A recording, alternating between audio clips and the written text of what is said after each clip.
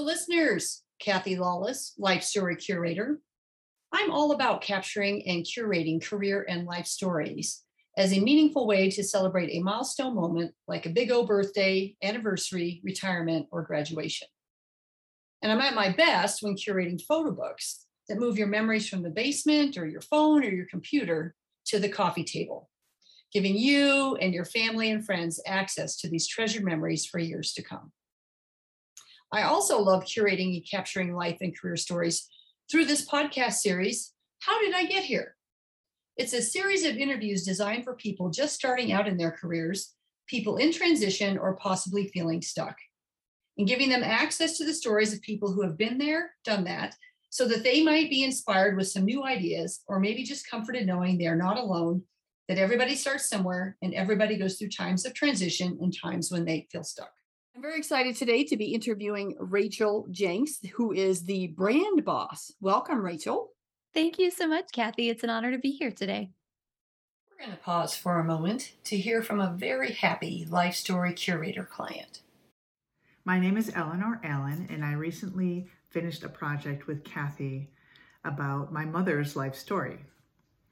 And the reason I wanted to do her life story was that she's first 91 years old.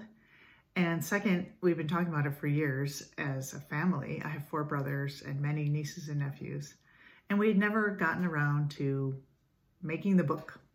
Then one day I was out with another friend who's a mutual friend of mine and Kathy's. And she showed me the book that Kathy had made about her parents' 50th wedding anniversary. And I thought right then and there, this is the answer. I got to hire Kathy to get this life story finally done for my mother. So I did. And working with Kathy is just a joy and a pleasure. So first, how do you organize somebody's 90 plus years into a story that's succinct, but also very interesting? And Kathy helped guide myself and my niece and one of my brothers. I have 4 brothers. One of them worked on this project with us intensely into the storyboarding process, and then working into, okay, these are the chapters of her life we're going to work on, which we went by decade. And then for each decade of her life, what do we need? We need this many pictures and this many vignettes. And then Kathy also brought in this great idea to put in QR codes of recordings. I hadn't even thought of that, but we did several of those. Some are my mother's audio recordings. We captured some of those audio files. Some are video recordings of her telling stories of her life that we have in the book, but of course, much more detail when we have the recording. And some QR codes are also documents. So we put a link to my father's autobiography that he had written for us before he passed as well, and my grandfather's autobiography that my father had done interviewing my grandfather. So very special, and those come to life as well in the book. So I encourage you, if you have any inclination of documenting someone's life story in your life, definitely go for it. It's worth the work, and the product, in this case, my mother's story, is absolutely wonderful, and she was over the moon with joy. So don't wait, do it. Document the life of your loved ones or whatever special occasion there is, and work with Kathy, and you will have a wonderful experience. And Rachel, before we get into your story and what it means to be the brand boss, I always like to start with the icebreaker questions so that we get to know you as a human being. So if you wouldn't mind, and I know these are kind of loaded icebreaker questions, but if you wouldn't mind sharing, where did you grow up? What part of the country or world?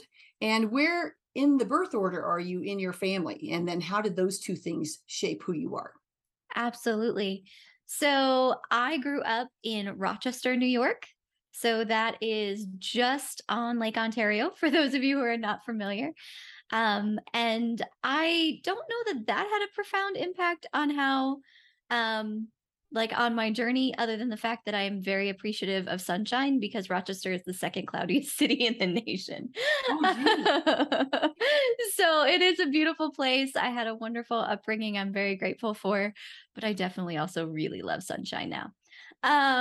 As far as where I am in the birth order, I am the youngest. I am the baby. And that definitely had a huge impact on me because, my parents are pastors and my brother was really, well known for his musical prowess. He still is. And so I think there was part of me that grew up a little bit kind of in everybody's shadow. And so having to come into my own and find my own identity, not just, the pastor's daughter, not just, Stephen Jenks's sister, but who I am was kind of a journey for me. So, Yeah. I love these questions because they really do give us insight on how your worldview was shaped, right? In terms, like you said, you're kind of in the shadows of. Well, what did you do? What was kind of your thing? If your brother's thing was music, what did you? yeah, mine was ballet. Ah, Yeah, I loved ballet. I did ballet, I did horseback riding. I would say I had a lot of things. But yeah, I didn't necessarily have the same notoriety is the word that's coming to me. That's not really the word that I want. But like so just to give you a little snapshot. So when I started high school, those of you who can't see me right now, because you're just seeing my audio, I am 41 years old and I probably look in my 20s. And I'm way more grateful for that now than I ever was. But when I started high school, my brother had been the president of the choral council and like everybody knew Stephen Jenks. And I was this little pipsqueak who the first day of school actually got stopped multiple times in the hallway by hallway monitors who were very concerned that a middle schooler had escaped and gone oh, to the high gee. school instead. So, here I go to the high school where everybody knows my brother, but nobody knew who I was. And so, yeah, I was very smart.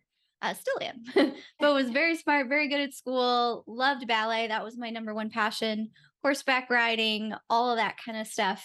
But I think also because of the role that, I don't know why I'm going here, but because of the role that church played in my family with my parents being pastors, my brother was also very prominent on the worship team. And I didn't start playing on the worship team until I was 14. So I think they were kind of more in the spotlight than I was growing up, even though I've always had lots of opportunity to be on the stage. I'm extremely comfortable on the stage.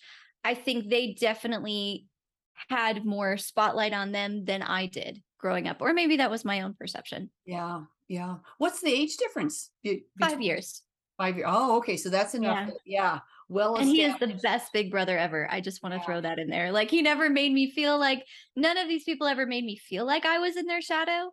I think that was more my perception growing up, but it's also a real thing, right? And those are things that shape us in life. Yeah, yeah. Well, and your parents and your brother may not have, but the outsiders, right? Neighbors and other people in your church community and school and all that, right? They just view you based on your physical stature and who you're related Yeah. to and what you're part of. So that might have been part of that. Absolutely. And being the baby, like who actually takes the baby seriously most of the time?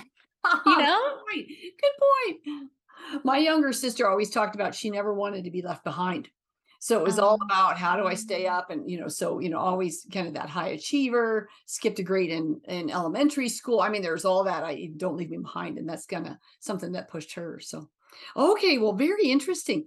So we're gonna shift gears a little bit. Are you sure. introvert, extrovert, or an ambivert?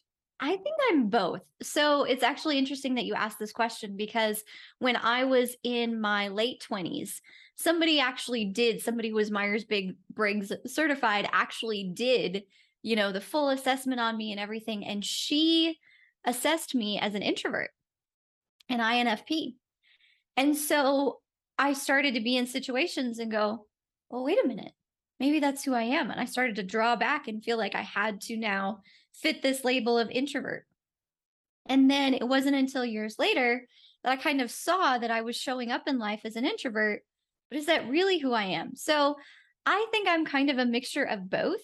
I very much value like alone time in nature. I crave deep one on one connections with people that I love.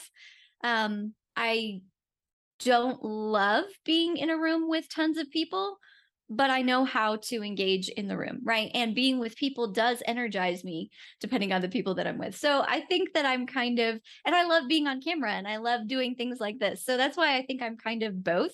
I can be an extrovert, but I also need that introvert time to just kind of recharge myself. And if I don't get that, then I do get burnout. Yeah, yeah. So maybe that's your core, but you have tendencies of both. Yeah. and value both. So yeah, very cool. Okay, well, great description there.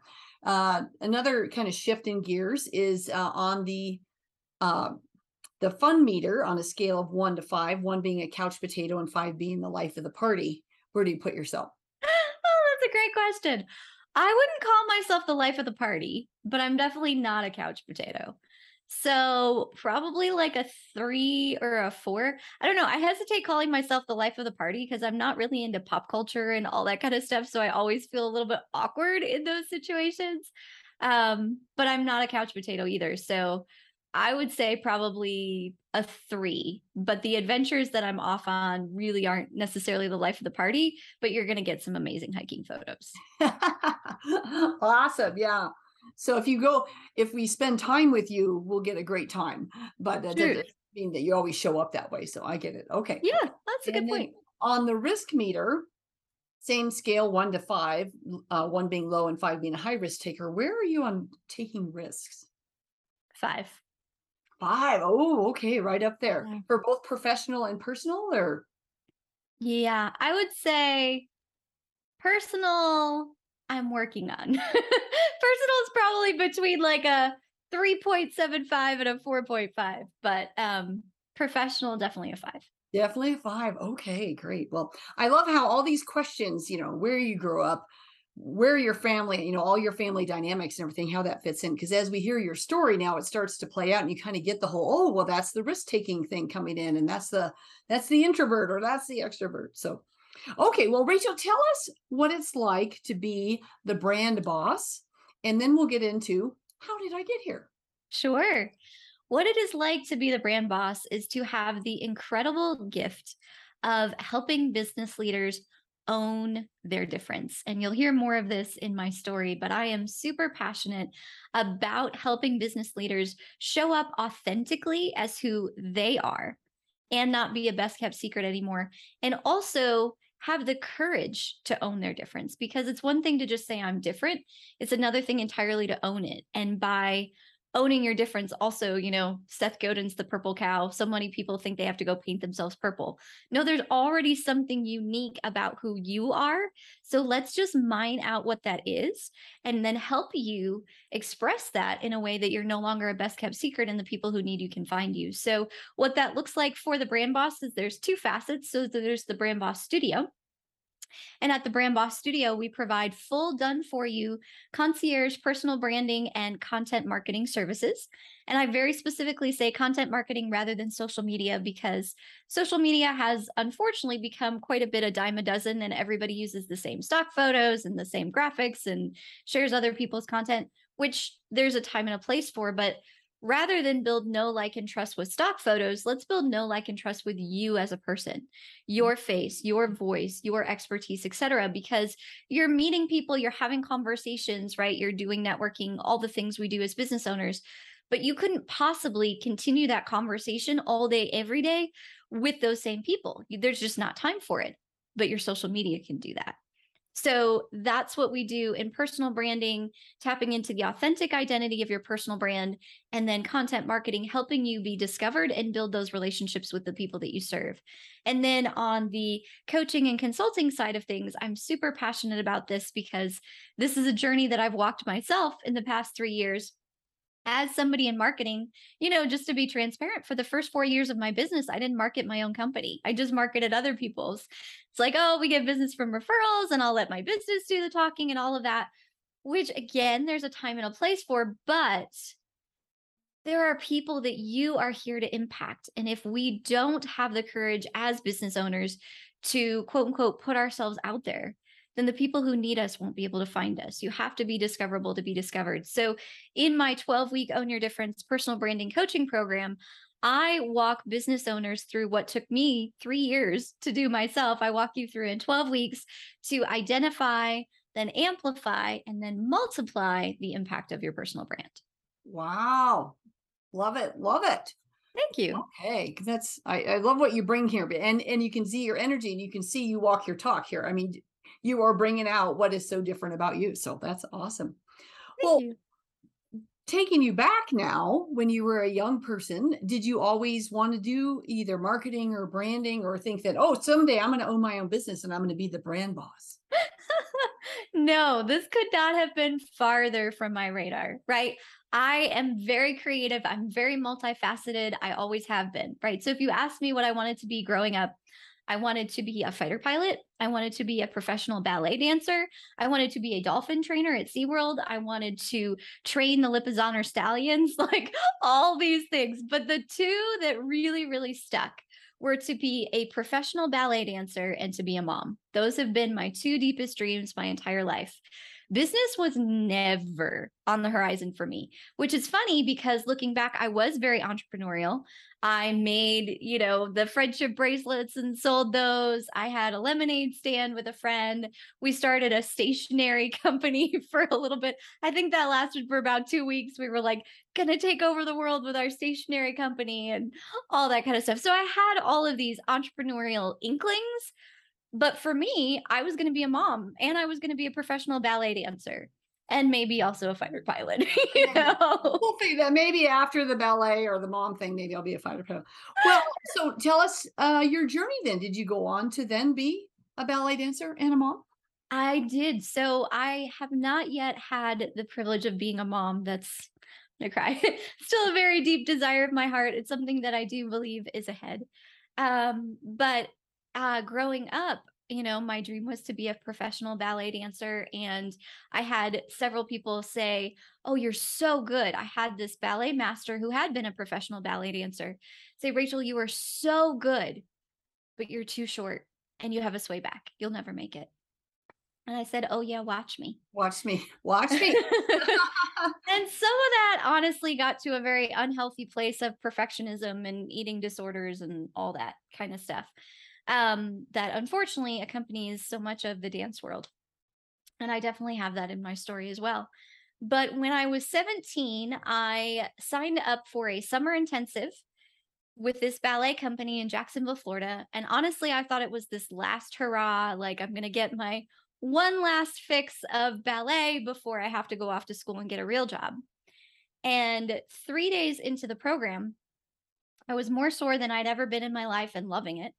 And the ballet mistress and the executive director came to me and said, "Hey, we know you weren't planning on this, but if you'd like to, we'd love to have you stay and join the company," Oh, which wow. was incredible. So, fresh out of high school at 17 years old, that part of my childhood dream came true. And I ended up becoming a professional ballet dancer, which was incredible until it wasn't. Oh, I got goosebumps just from hearing it. I mean, how, I mean, that's kind of that dream, right? That you're following your passion and then you hope you get discovered, right? Or that the right people see you at the right time and that you fit into something very special. And it sounds like that's what lined up for you. How It exciting. totally did. And that's the only way I can say it is it just aligned. I didn't go to an audition. They just saw me dance and say, "We'd love to have you join the company." So that was amazing. And it was this incredible whirlwind of like, oh my goodness, I'm in Florida where it's sunny all the time. I didn't know it was like this in the world. No, for real. No, that's actually real. I would say to my friends every morning, "Did you see the sun today?" And they're like, "Rachel, you're in Florida. It's sunny every day." I'm like, "What?" Blows my mind. So, yeah, so I'm in Florida and it's sunny and I'm living out my childhood dream. And it was just this incredible ride of my life. And then, about a year into it, my body couldn't handle it anymore because remember, I had said that there were eating disorders and things like that. And so, when you're dancing 10 hours a day, 6 days a week, and you're not taking care of your body properly, and then it caused some metabolic reactions in my body, my metabolism actually shut down. And so, I went from being an up and coming company member to the girl who pushed play on the CD player in the back of the room. Oh, no. And that was devastating. And here, this had been my childhood dream. and I saw it all slipping away. I had sprained ankles for 6 months because every time I got out of bed, I would re-sprain my ankles, completely popped out my lower back joint doing a simple arm move. Like, and I was the girl who was fearless, right? The guys loved partnering with me because you could pick me up and throw me around, and I loved it. And I would, speaking of risk, right? I would try all the things. And so it felt like in that moment, my body was failing me and taking away my childhood dream. And there was nothing I could do about it. And it was terrifying. And so I had also moved my entire life from Rochester, New York to Jacksonville, Florida. And when you're dancing 10 hours a day, 6 days a week, whenever you're part of anything like that, a part of a company, I had no life outside of the company. So here I had moved my entire life and found my complete identity in something that was slipping away from me. And I could do nothing about it. Wow. Wow. And the And so, coaches, and yeah. the director that you mentioned, the mistress that were leading this, did they not have coaching for you in terms of how to take care of your body at that level? They just wanted you to perform. Well, Is that and kind of and the that's nature of kind it? of the thing. I mean, we had conditioning. Like, this is what was so ironic. So I was living with a chiropractor's family, so very, very health oriented. I tend to be very health oriented myself. I was eating well. I was cooking for the family. I was living on basically a vegetarian diet at that time. We were actually doing a water unit at the company where we had to track how much water that we drank. We had conditioning, we had all this kind of stuff. I mean, I obviously had plenty of physical activity. So it wasn't that I wasn't taking care of myself either. That was the thing that Mhm. didn't make sense, Ah. and the chiropractor also had a gym. And so I would come home from a full day of classes and run the mile to the gym and work out and run back. So it's not like I was in poor health when any of this started. I had plenty of energy, I had stamina, I had muscle strength, I had incredible flexibility and all that kind of stuff. And then my body just started falling apart. Mm. So it's not like those what do you call it? Guidelines weren't in place or that I wasn't following them. It wasn't like I Yeah. was living on potato chips and then dancing 10 hours a day, 6 days a week. That might have been a different story. No, I was extremely intentional, perhaps a little bit too much so, in terms of how I was taking care of myself. Um, yeah, but my body just, for whatever reason, just shut down. So Mm. So now you're seeing all this is slipping away, your identity, your dream. it I was mean, terrifying. yeah. So how did you deal with that? Were you talking to people? Were you able to talk to anyone to try to help you through this, or were you just afraid to even talk to anybody because you thought, well, if I tell them, they're going to say, yeah, you're right, Yeah. you're right. You're not going to be able to do this or whatever. Well, it was a very hard season. I definitely had a nervous breakdown at one point. I'm pretty sure that's what it is. I didn't have that terminology for it at the Mm, time. mhm. Spiraled down into depression. Um, I would like to say that the company was very supportive and the leadership of the company was very supportive, but they were not. And it was kind of like, hey, you got to get your act together or you're out, basically. Mm, And so that was hard too. And like I said, I'm also 2,000 miles from my support system mhm. and just watching everything fall away. So I bottled a lot. And I think that's why I fell into such a place of depression is I just kept it all inside because I didn't really feel like I did have a couple of close friends at the company who I'm so grateful for. And I'm going to tell you a story about one in a minute that really, I think, saved my life. Um, but I didn't really have anybody there that I was close with that I could express this to. There was definitely a lot of judgment, to be honest, about, well, why aren't you taking care of yourself better? It's like, you don't understand. Like, Yeah, I'm here's all doing, the things I'm doing right, and yet still my yeah, body is falling apart. Yeah. yeah. I will say that the chiropractor's family was amazing and he definitely took care of me as best that he could. And I'm so grateful for them. Um, but it just, yeah, I didn't have an outlet, so I just bottled. And the more I bottled, the more I just sunk into a very dark place. And so when this started to happen, we were doing a very special piece that my friend Rodney choreographed to the song Iris by the Goo Goo Dolls, And I don't want the world to see me 'cause I don't think that they'd understand when everything's made to be broken. I just want you to know who I am. And to be chosen to be in that piece was a very high honor. And then the music, I'm very like, music has a huge impact on my life. And so that song really became my anchor when everything was falling apart, when my body was falling apart. Like, that was my song. So fast forward about 6 months, and I was pushing play on the CD player in the back of the room, watching somebody else learn my part in that piece that had been such an anchor to me. And I just, like, that was the final blow for me. I just couldn't do it. And I just collapsed sobbing in the back of the studio after rehearsal. And my friend Lacey saw me, and she came over, and I was like, I was sobbing. I was like, I just want to quit. I just want to quit. I just want to quit. She was like, okay, you want to quit? There's the door. Just walk out. You never have to come back again. Go on. Why aren't you doing it? Like, you say you want to quit. Just walk out that door and quit. What's the matter? She said, I know what's happening.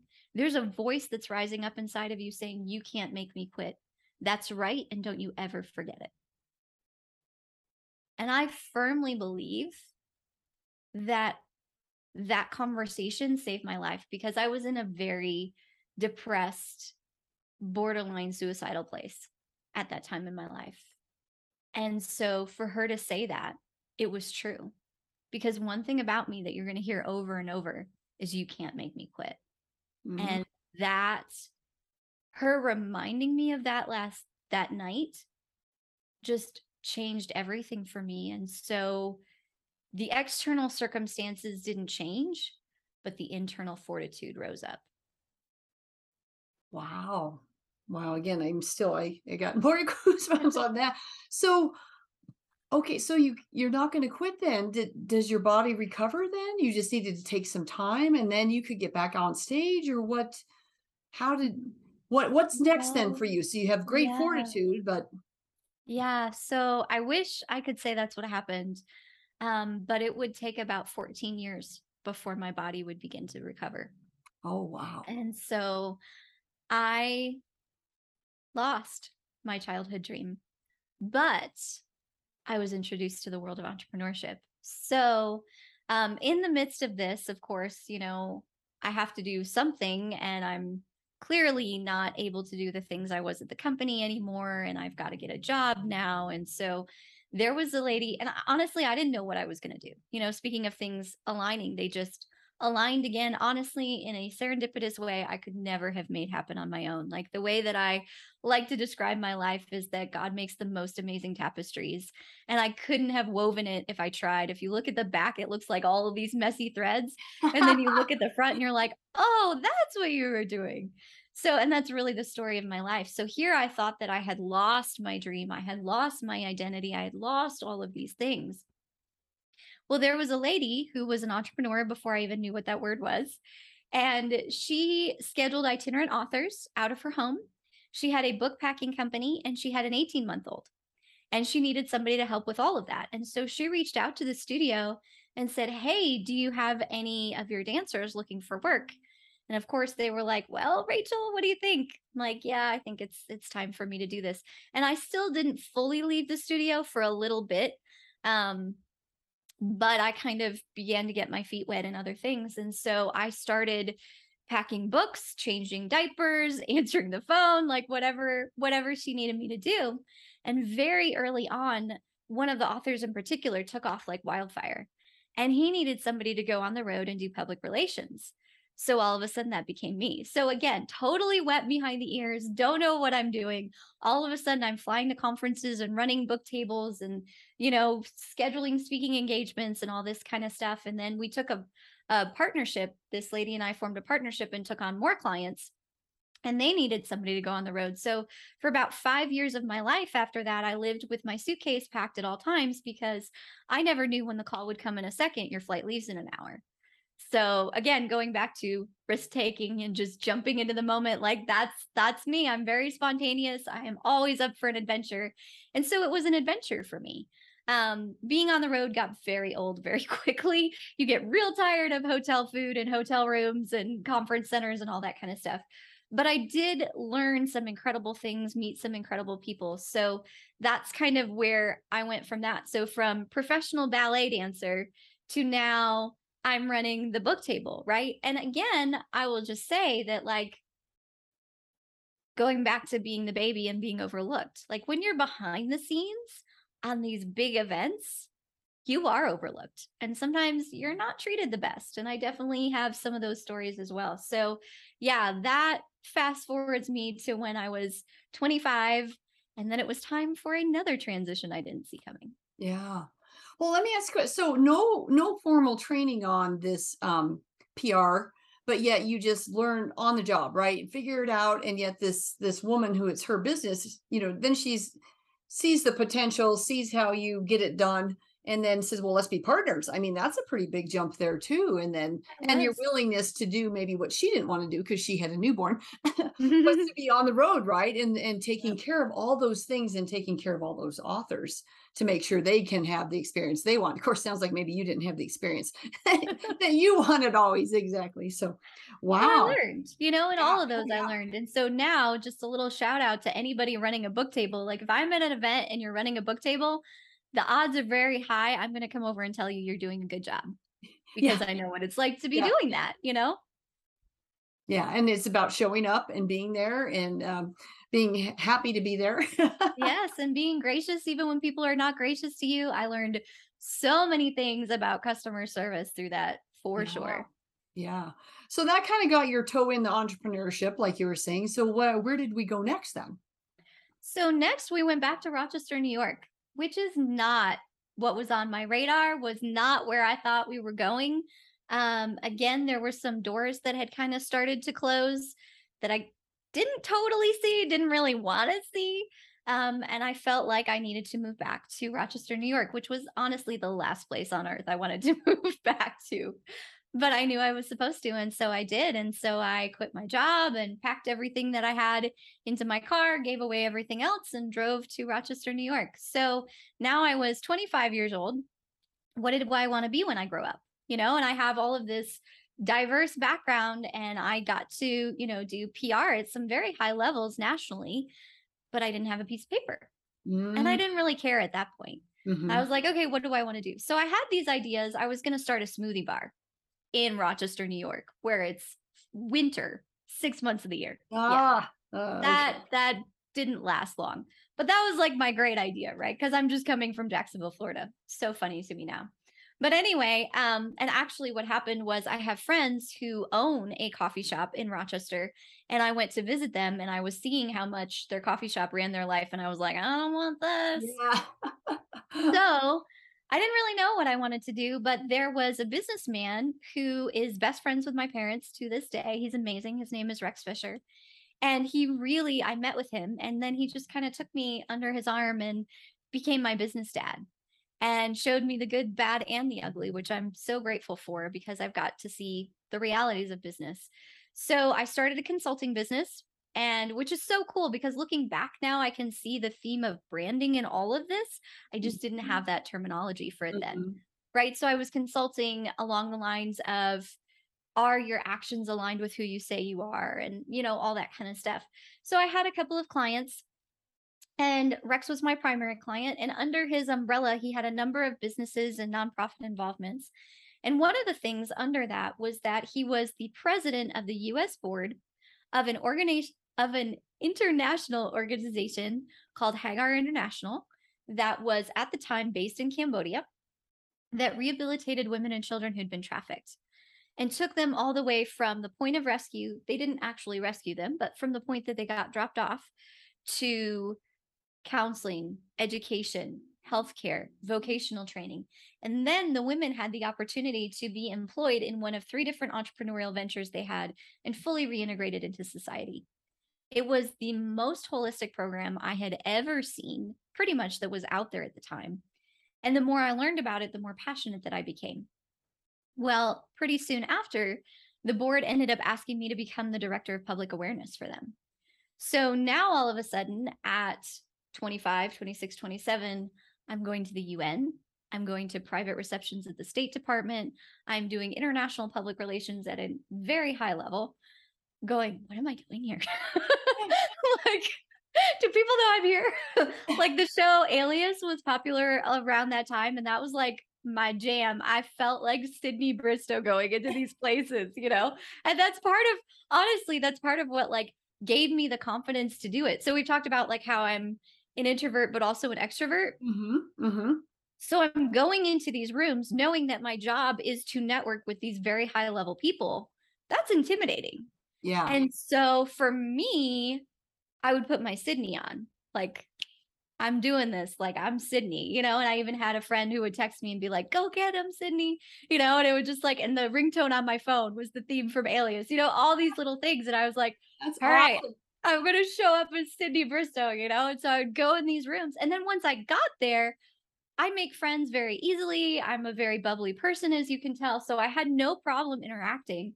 But I had to kind of psych myself up for it first. So anyway, It gave you the confidence. it did. Here you think you're putting on this other persona, but it's really just you, but you needed that confidence to go in the room. What just showed up for me in my head was that whole, if you can see it, you can be it. And you could Yes. see Sydney Bristow doing this, but you didn't maybe see yourself doing it because you're like, who am I to go into these, to be at the UN or to be here in this, high powered, environment. So that is great. So thank you for sharing that, because sometimes we need, they talk about doing the Wonder Woman pose, Yeah. sometimes you got to psych yourself up physically and Me mentally to too. get into that room. And then when you're there, you just get to be you. But getting in the room is where it Yeah, took the courage, right? it did. It took the courage because there's a difference to be at a room and in a room. And I Oh, knew that yeah. my job wasn't just to be at the room, but to be in the room. And I Mhm. love how you brought that up because it wasn't me being somebody that I'm not. I just needed that to pull out of me the Sydney in me Yeah. Yep. because I actually am very bold, very confident, all these things. Just sometimes I need reminding of that. Awesome. Well, I love that. I love that. So that was an incredible 2 years of my life that I really view as a gift. At the same time, I believe, I have a very, very big heart for children, and women as well. But man, when you see 2-year-olds for sale, like that's something that you can't unsee, and the stories that you hear and all of that. And so when you get involved in an issue like that, the world can become a very dark place. And you can start to see it everywhere, which is also part of why I related to Sydney, because that was very much her world. Her world became a very dark place. And so after 2 years, that came to a very abrupt end. And again, that was devastating, but I see now that it was a gift. So this is the story. So I had been on the road at that point for about a month and a half. And the tail end of that was time in Cambodia. And I got back from Cambodia, literally walked off the plane, emceed this big benefit concert we were doing for the organization. And the very next day, my business dad, Rex, and his business partner, Truck, brought me in their office, and with tears in their eyes, because now it's 2007, 2008, Ah, not good. said, Not good no, for anything, right? It's no, no, no. And said, Rachel, we love the work that you're doing. But while you've been gone, we've been losing contracts. We've had to let engineers go. We no longer have the funds to put behind what you're doing as much as we love what you're doing. So we're going to have to let you go. And they were crying, and they took me to lunch, and they called me every week. How are you doing? How can we help you? And so initially it was devastating because, again, here was something I had poured my whole identity into, right? For 2 years of my life. I mean, because when you're doing international public relations, you've got to be on Skype calls at 11 o'clock at night. You're hanging out with friends and be like, hey, sorry, this has been fun. I got to let you finish Settlers on your own. I got to go take this Skype call or whatever. And being on the road so much and just I poured all of myself into fighting human trafficking and raising awareness. Because back then people didn't know human trafficking was even a thing. And so I had 3 different friends take me to coffee and say, you do know it's not your job to single-handedly end this, right? And I was like, what? It's not? So I'm responsible. I see it. I can do right? something. Yeah. Yeah. So that's how invested I was in this. And so then to just have that, like ballet, gone overnight was very, very just jolting. And now I'm 27 years old and I'm not saving the world. What do I want to be when I grow up? And I had to do a lot of soul searching, and I really went through this period. I took about a month off. Thankfully, I was able to, live with my parents at the time. And so that allowed me to be able to do that. Mhm. But it was just this like, I went for lots of walks every day. I'm like, okay, who am I? Who am I and who do I want to be when I grew up? I'm 27 years old. I have all of this crazy experience. What do I love? What do I really want to do? And so I decided I really wanted to do something in the creative field. Well, back then, nobody would talk to you if you didn't have a piece of paper. So even though I had been doing international public relations at the UN and the World Bank and the State Department, and I had done national public relations for these authors, and I had all of this experience, no one would talk to me without a degree, and I couldn't get a job. And that was a little scary. And I needed to eat and not live with mom and dad forever, and didn't really want to do that as much as I love them.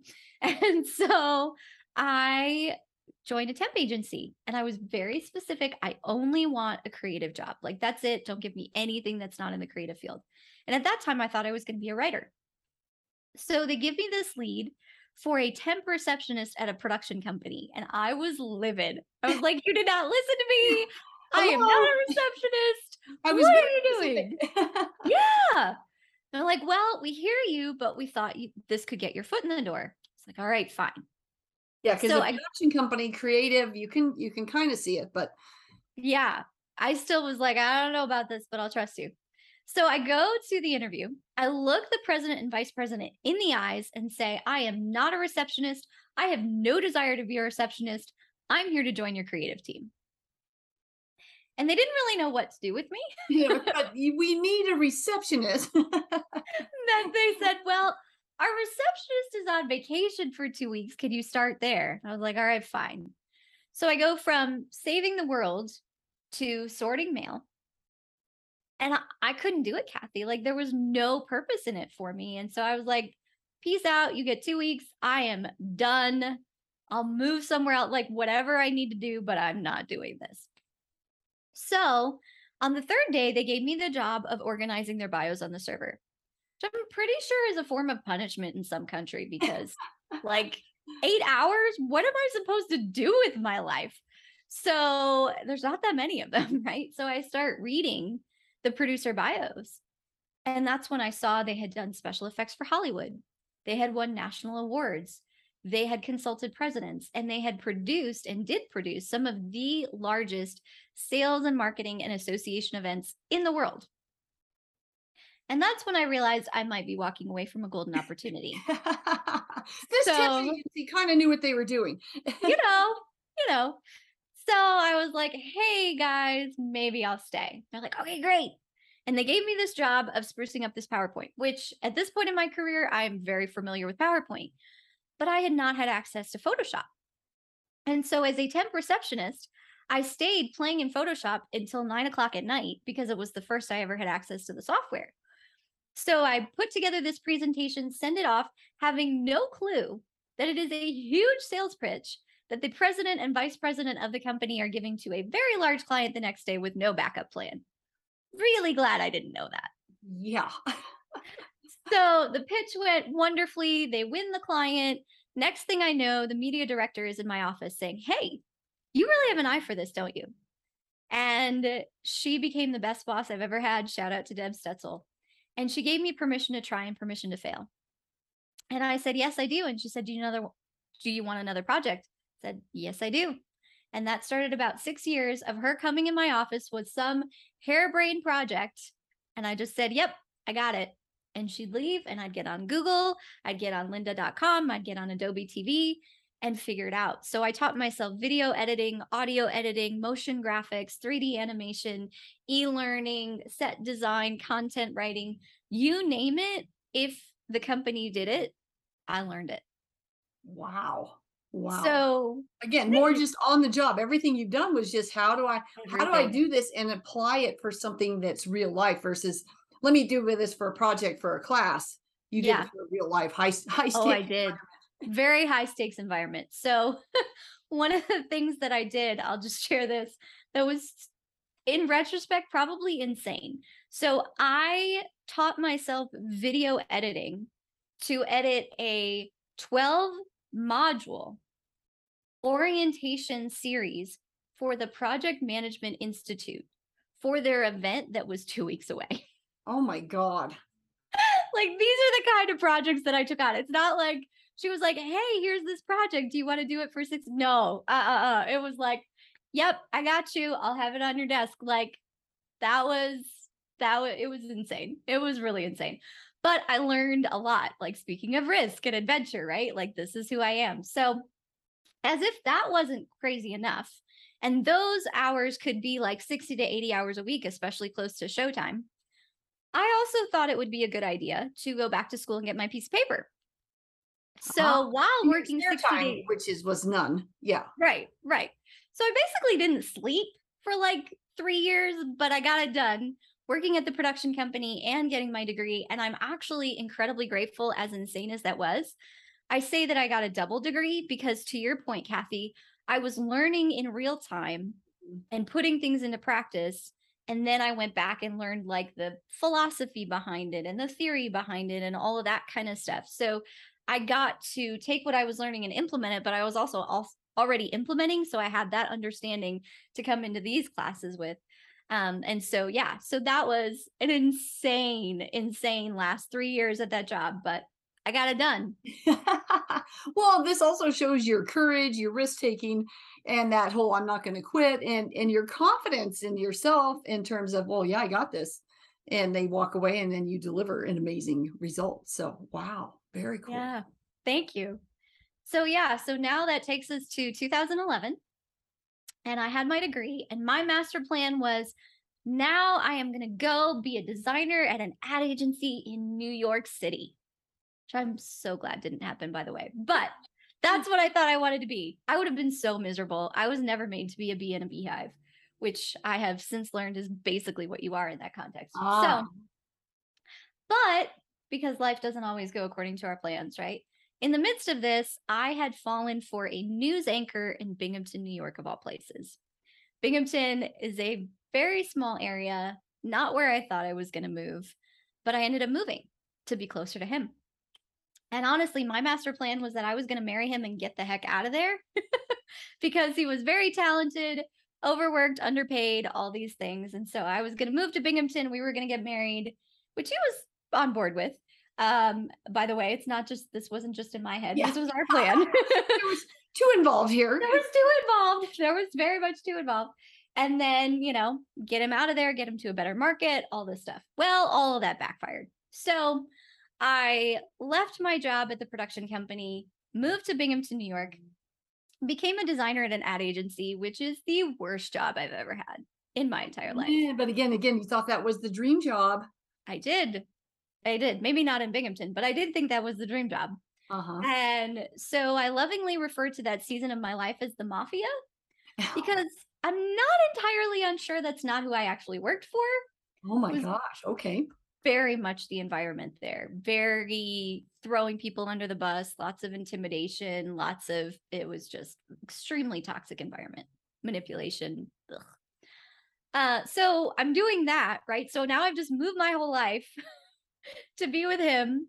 Barely ever saw him, had this job that I hated, had no friends. Like, there was dynamics going on with his mom. Like, it was a super, super hard year. Nothing went like I thought it would that year.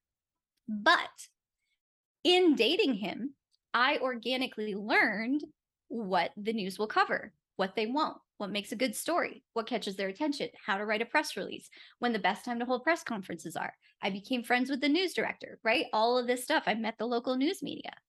Working at the ad agency, I learned advertising. I met those local news media. I was present for just about every press conference that we held, and ribbon cutting and all that kind of stuff. So I learned all of these things organically, even in the midst of what was a very crappy time in my life. Like, honestly, I went home every day and just cried. I had moved to be with the man that I loved, and I never got to see him. And, and his mom made life very difficult. And I hated my job and I had no friends and I just cried every single night. I would just come home and just stop. So, looking back though, in the midst of it, I learned such valuable things. And of course, what doesn't kill you make you stronger. And so there was also things that were built in me character-wise as a result, and things that I learned not to do and all that kind of stuff. But just the experience that I had grew in ways that I didn't see at the time. Well, about a year and a half into it, I had a friend who was working in admissions at a local college. And she said, "Rachel, please come." I had made friends by then, by the way. That there was some There hope. was hope. You did make friends. Yeah. I did eventually make friends. It took a while, but I did eventually make friends. But I had a friend who was working in admissions at a local college, and she said, "Rachel, we're hiring for marketing director. Like, please come interview for this. We need you." And she knew how miserable I was at my job. And I was like, "Oh, I don't know about that." Because I thought marketing was like data and numbers and research and like not my cup of tea, right? I didn't think it was creative. I thought that was like a tiny piece of it. So I didn't want that job, but she would not leave me alone. So finally, I went to the interview just to get her off my back, and and walked right into the dream job I never knew I wanted, got hired on the spot, and all of these crazy, diverse career experiences I've just told you about came together in this amazing package. It wasn't perfect, no job is, but I got to make that job what I wanted it to be. I got to use my PR skills and knowing the local news media and knowing the other local media and learning advertising and producing events and like all these broad spectrum of things I've done just coming together in this amazing package with people I really enjoyed working with and an amazing team of interns that I dearly love that are still friends.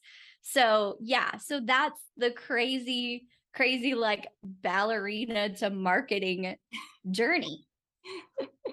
So then in 2016, I started feeling the nudge to step out on my own. And I would like to say I took it seriously, but I didn't, because I had written a script for my life about 10 years earlier when I was in actually an engagement. And I was like, this is it. I get to do both. I get to be a mom and I get to have my business. And it's this side hustle. So I have a creative outlet and I can help support my family and I can be focused on raising my kiddos. So when the nudge came in 2016, I was in no relationship. There was no one on the horizon. I had no children. And I was like, this does not fit the script. I don't know what you're talking about. Like, I don't think so. So I didn't really take it seriously. I reopened my freelance business because also, as if my life wasn't crazy enough, I thought that freelancing over several of these years was also a good idea.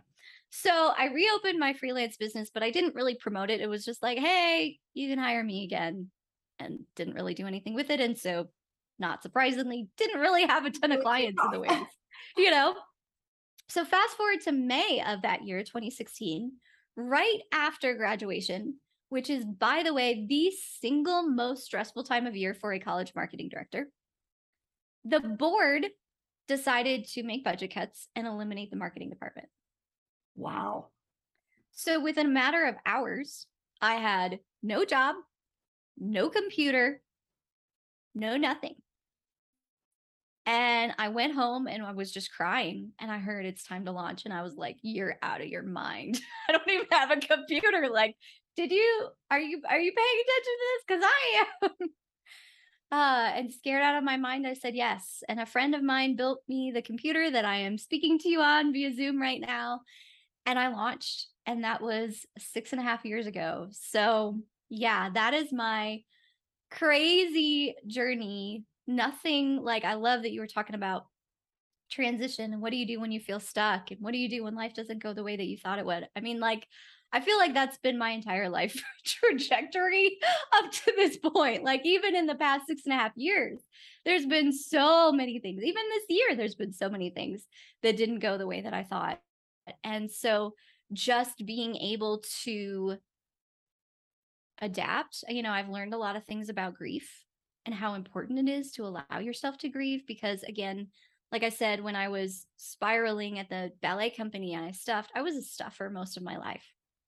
And so it wasn't until even a couple of years ago that I was able to kind of process through that and start healing from some of those things and realize that those things that I looked back on in my life as failures were actually, no, here, you do this for a season and this is a gift, but I know this isn't all of who you are. And so I'm going to transition you into the next thing. And so being able to see that and extract the goodness from every season, even the painful ones, is a journey that I've been on the past few years. So yeah. And then in 2019, I started a podcast called The Brand Boss Show. Wasn't the name of my business at the time. The whole premise behind it was to empower you to rock your brand like a boss. Because in all of my years of marketing and sitting on various boards and things like that, I hate the prevailing attitude that, again, is not across the board, but is very common, where the agency comes in, marketing, advertising, design, whatever it is, and we know what we're doing and the business owner is stupid.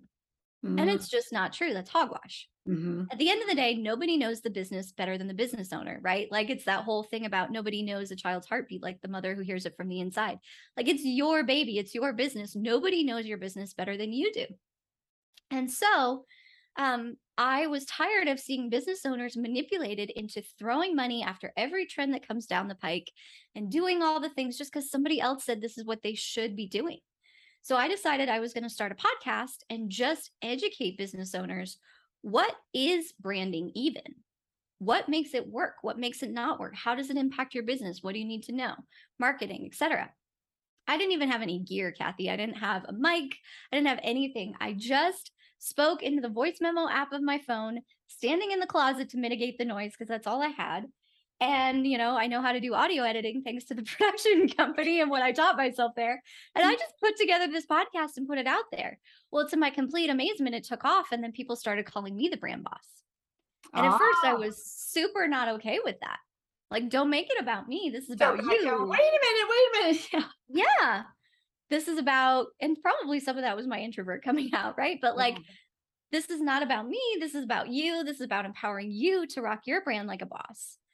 But sometimes destiny calls your name before you recognize it. And so in January of 2020, I realized it was time to own my identity as the brand boss. And I called my one employee that I had at the time, and we started working on what we thought was a rebrand we were going to roll out in April of 2020, and ended up launching a brand new business in the middle of the global pandemic. And so, walking through, again, all of that and transitions and, okay, who are we now and how do we serve? And people had begged me to do their social media for years, and I pushed it away because when I was the marketing director of the college, it ran my life. I was on social media before I got out of bed in the morning and until my eyes fell shut at night. Like, I had a hate relationship with social media, not even love hate. I had a hate relationship with it. And aside from like keeping in touch with friends, that was it. And so, but people kept asking again and again. And I was like, you know what? I got to pay attention to these clues.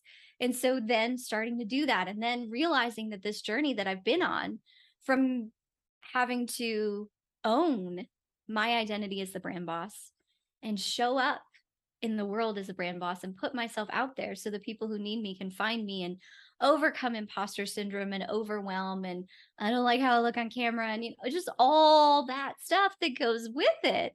I don't know if I like the sound of my voice, or like all this stuff. And there's so many other stories in that I will save because I know we're probably short on time, but just this walking this journey of how scary it is to put yourself out there and be intentional about showing up and have your face and your voice and your thoughts on the internet and all this kind of stuff. And the journey that I've walked, I am now so passionate about helping other business owners do because I know what it's done for me. And I know what it's done for the impact I'm able to make for the people that I serve. Yeah. And no one has your journey. No one has your experience. So that makes you unique, right? And I love how you talked earlier about, I had these master plans. And then in some ways you did fulfill the master plan, and in some ways you didn't. And then you were disappointed, but you got to stay in the present. I remember being in corporate and not recognizing when I was part of a high performing team. And then, but when you lose it, all of a sudden you're like, wait a minute, oh man, I now I want to get that back. how do I get that back? And sometimes you can't because it was a time and place, and there was all things that aligned to make it what it was at the time. So very interesting lesson. So, well, Rachel, you've got so many great nuggets in here. I think that people are going to really be able to relate to so many different things in your story. So thanks for sharing and being so open. I mean, this, you know, to talk about having these dreams and then losing them, but then the grief that had to go with that and the fact that you had to deal with all of that because you just stuffed it down, right? You said you were a stuffer. I You just did. stuff it down and Stuffed then it for it years. comes out later, right? And then It does. And one of the ways that I stuffed it the most was being a workaholic. mm-hmm. And so if I can just earn, if I can earn more success, if I can earn more approval, if I can earn more, like, perfectionism and workaholism is what that looked like hardcore for me, because I'm a very driven person anyway, if that's not If that's incredibly not obvious. obvious. And I think some of it does come from my ballet upbringing. I was the girl who would be brushing my teeth practicing. Like, it was Yeah. just like every doorway was my bar. Like, that was just me. I was always like, better yourself, better your craft, better your craft, better your craft, which is a good thing, Yeah. but it can be very unhealthy. And so it was always like working until all hours of the night and learning all the things and like doing all this. And so that's how I stuffed. And I didn't see that until years later, that that was me stuffing. Yeah. And so, you know, even to be able to share these things now, like, I have come to a place, Kathy, where I have realized in my life that, I'm not saying this has to be true for everybody, but for me, the stories that I've lived and the journey that I have, it wasn't just given to me for me. And I know what it's like to be in the thick of it and feel hopeless and feel like you're the only one in the world going through it and feel like your life is falling apart and all this kind of stuff. And if what I share from my journey can bring hope and encouragement and literally courage to even one person, why wouldn't I share that? So I am grateful for opportunities like this, even though they're not easy, even though it's like, here's my dirty laundry, right? But if that can help you who are listening to this right now, Mhm. why wouldn't I share? Yeah. Well, and it will, because when you're in it, as you were, right? If you could have listened to something like this, it probably would have been, wait a minute, this isn't just me. Everybody goes through these times where their jobs end or their dream gets pulled out from under them. I mean, all these circumstances change, but then who am I really? Because I thought I was a ballet dancer. No, I thought I was PR. No, I thought I was nonprofit. Yeah, saving the world. Yeah. Well, Rachel, we could probably go on for the rest of the afternoon, but we do have to wrap up here. And I have two closing questions for you. One is, when you look back on your career and your life, what do you think served you best? Was it a strength, a discipline, a character, a habit? What do you think served you best? Two things: perseverance and figuring it out. You've heard a lot about my perseverance. And, you know, I mean, the entrepreneur journey is like that. Career journey is like that. Life is like that. It's just, you keep going, you keep putting one foot in front of the other, one foot in front of the other, one foot in front of the other, and being tenacious and hope in that. You know, there's one thing of like, okay, I'm just gonna keep going. And sometimes life feels Yeah. like that. But when you can have eyes towards a better future and keep going, that's powerful, because now you might not see it yet, but you're continuing to make steps, and the compound effect will pay off. You will find that you are heading in that direction. And then the other thing, as far as figuring out, everything in my life, as you've heard, I learned on the job, even ballet, right? Like, how do any of us learn ballet? You learn it as you go, right? So everything in my life I have learned, I have figured it out as I go. And I think that sometimes we can get stuck and go, I don't know how to do this. But life is figure outable, like, especially with Google and Oh, all yeah. the These things out days, there there's now. so much Yeah. available. Yeah. And you're going to try things and they're not going to work, but then you're going to try things and they are going to work. So having that attitude that life is figure outable and I'm just going to dive in and teach myself. You know, I just taught myself a new software last week. So I can get Yeah. to. So like, you just life is figure outable. Whatever it is, you have the ability to figure it out. And I think that's important too, of like, you are not powerless in the equation. You are powerful. You have the power, the ability, the mind, the skills. You can figure this out no matter what you're going through, no matter what it looks like. You have the ability to figure it out. So keep your eyes towards the future, be perseverant, keep going, and figure it out as you go. Yeah, I love that. Life is figure outable. I love that. We'll have to make that one of the quotes. Well, I also Yeah. like to, if you look back at things when you're in it, maybe more recent than too far away. And what am I learning from this? What am I learning from this? How can I apply this? That's also part of figuring out, right? Which is maybe I'm not happy in this job or this situation or with this boss, but what am I learning from all of this? And a lot of times from that boss that's not good, you learn a lot. Truth. You learn about how And this I is not did. how I want to be as a boss. Yeah. And what I need in my next boss or in my next Yeah. role. So, okay. So, last question then is any words of wisdom that were impactful or inspiring from you as you went through your journey, or any words of wisdom that maybe you use with others to kind of help? Yeah. I mean, the first one that comes to mind is the one that I shared with my friend Lacey. But I would add on to that this Winston Churchill quote that success isn't final, failure isn't fatal. It's the courage to continue that counts. And so, whether you feel like you are flying high or at the bottom, keep going. Keep putting one foot in front of the other. Keep being you. Keep showing up. Keep doing what you're here to do because it's the courage to continue. Sometimes also fear of success is a real thing, and I've faced that in my own life too. You have these moments of success and then you're like, oh, what do I do now? You Yeah. keep going, everything falls apart. What do I do now? You keep going. And so that's definitely one of my favorite quotes and something that has spoken to me multiple times along my journey. Success isn't final, failure isn't fatal. It's the courage to continue that counts. Yeah, I love that. Thank you for reminding me of that quote. And it fits so well with your story because when you think about, ballet, professional ballet dancer is just like any other professional sport that is based on your physicality. It is not, forever. There is a window for that.